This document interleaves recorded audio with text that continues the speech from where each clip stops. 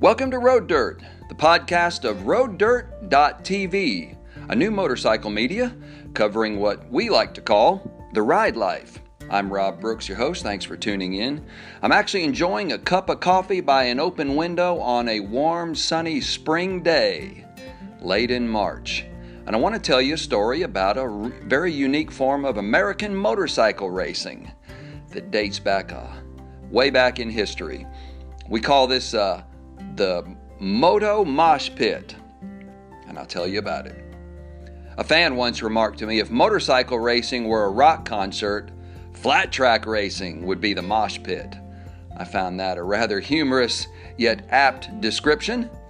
Racing handlebar to handlebar, wide open on mile and half-mile dirt track ovals and TT courses, flat track racing is as unique to the original form of closed course motorcycle racing as somebody can experience.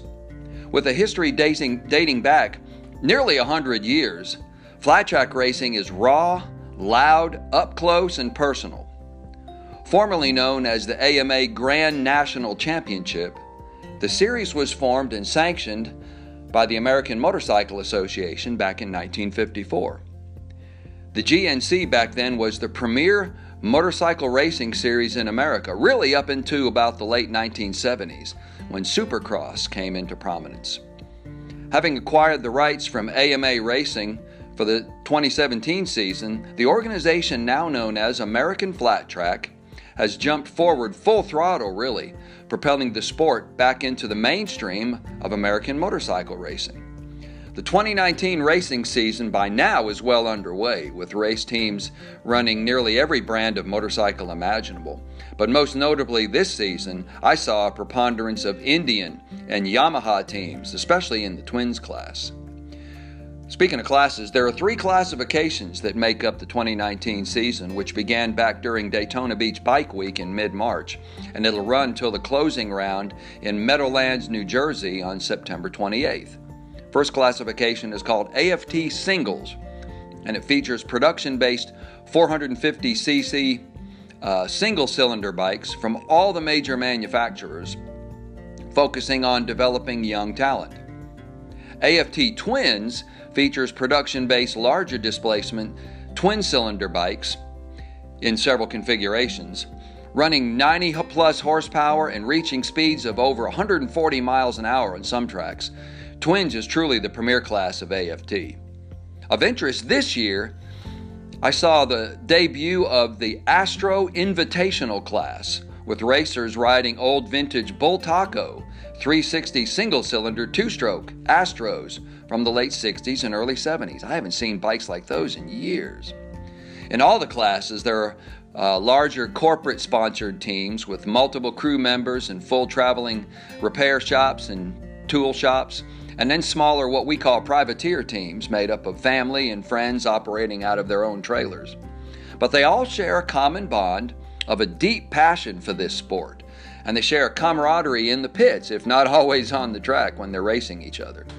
I had the opportunity to attend the Atlanta round at Dixie Speedway over in Woodstock, Georgia back on March 23rd. Dixie Speedway is a 3/8 mile approximately, high-banked, red clay surfaced oval track, very unique on the circuit during the season.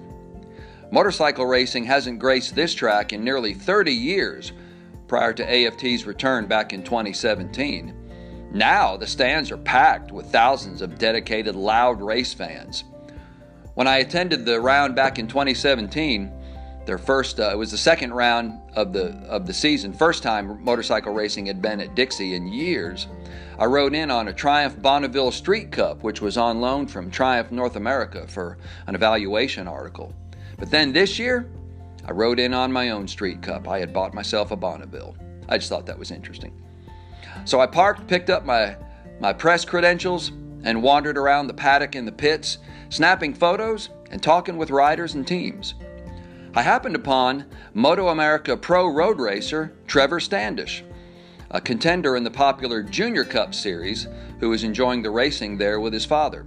As we were talking, Trevor observed, many of us road racers actually got our start in flat track racing, which gives you a real good skill set of traction management and control that translates well to road racing. He said, "I still enjoy flat track racing whenever I can."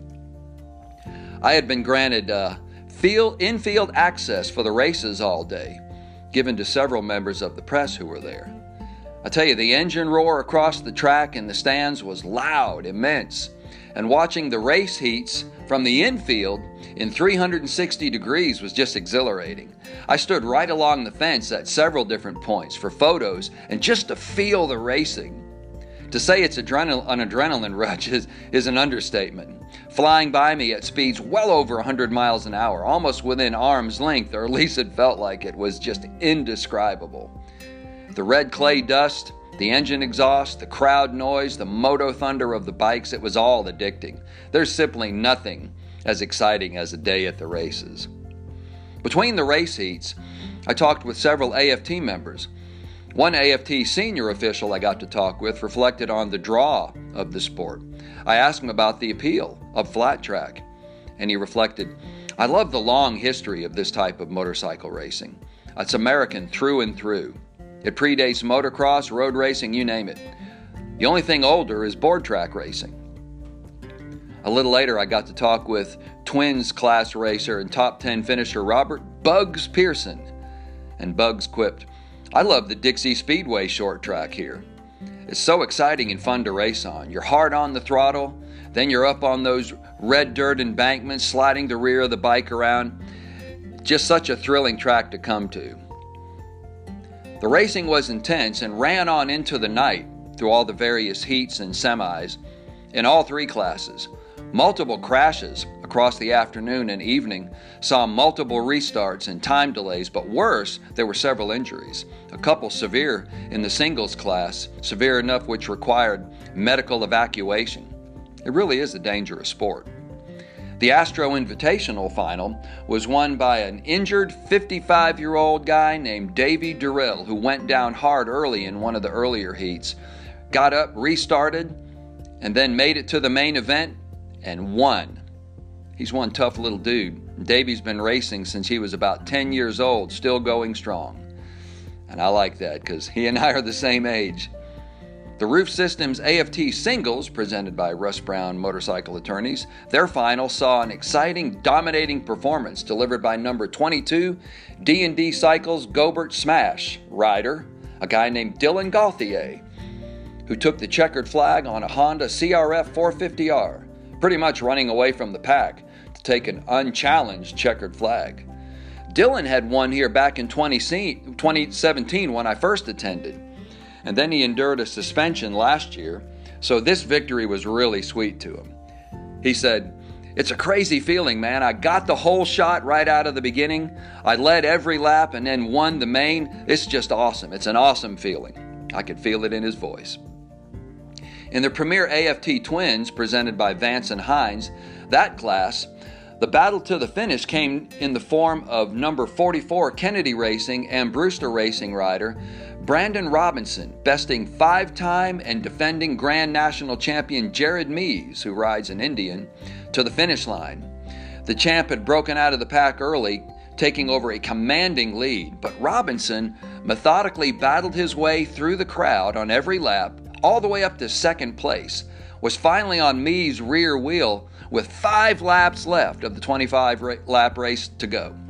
On lap 22, Robinson jumped around and took a outside overtake, and then stayed on it, held off Mees all the way to the victory by a mere 0.621 second margin. That was one thrilling race to behold, right to the finish line.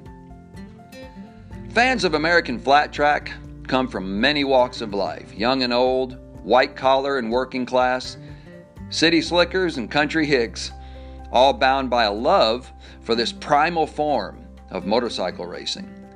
The stands and the lawns around Dixie Speedway were packed, and the fences lining the perimeter wall covered with faces and fingers, all wanting to get as close a view and a feel as possible. Event planners and Dixie Speedway officials estimated the crowd attendance to be over 6,000. The racing certainly didn't disappoint.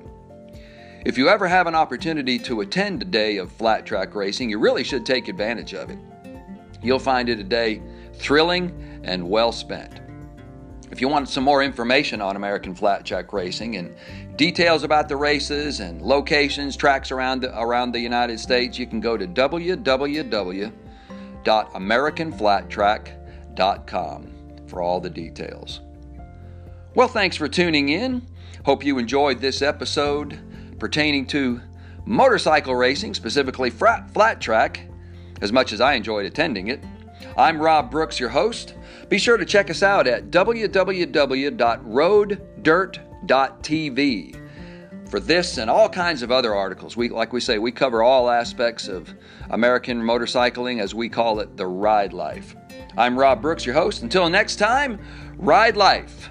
Have a great day.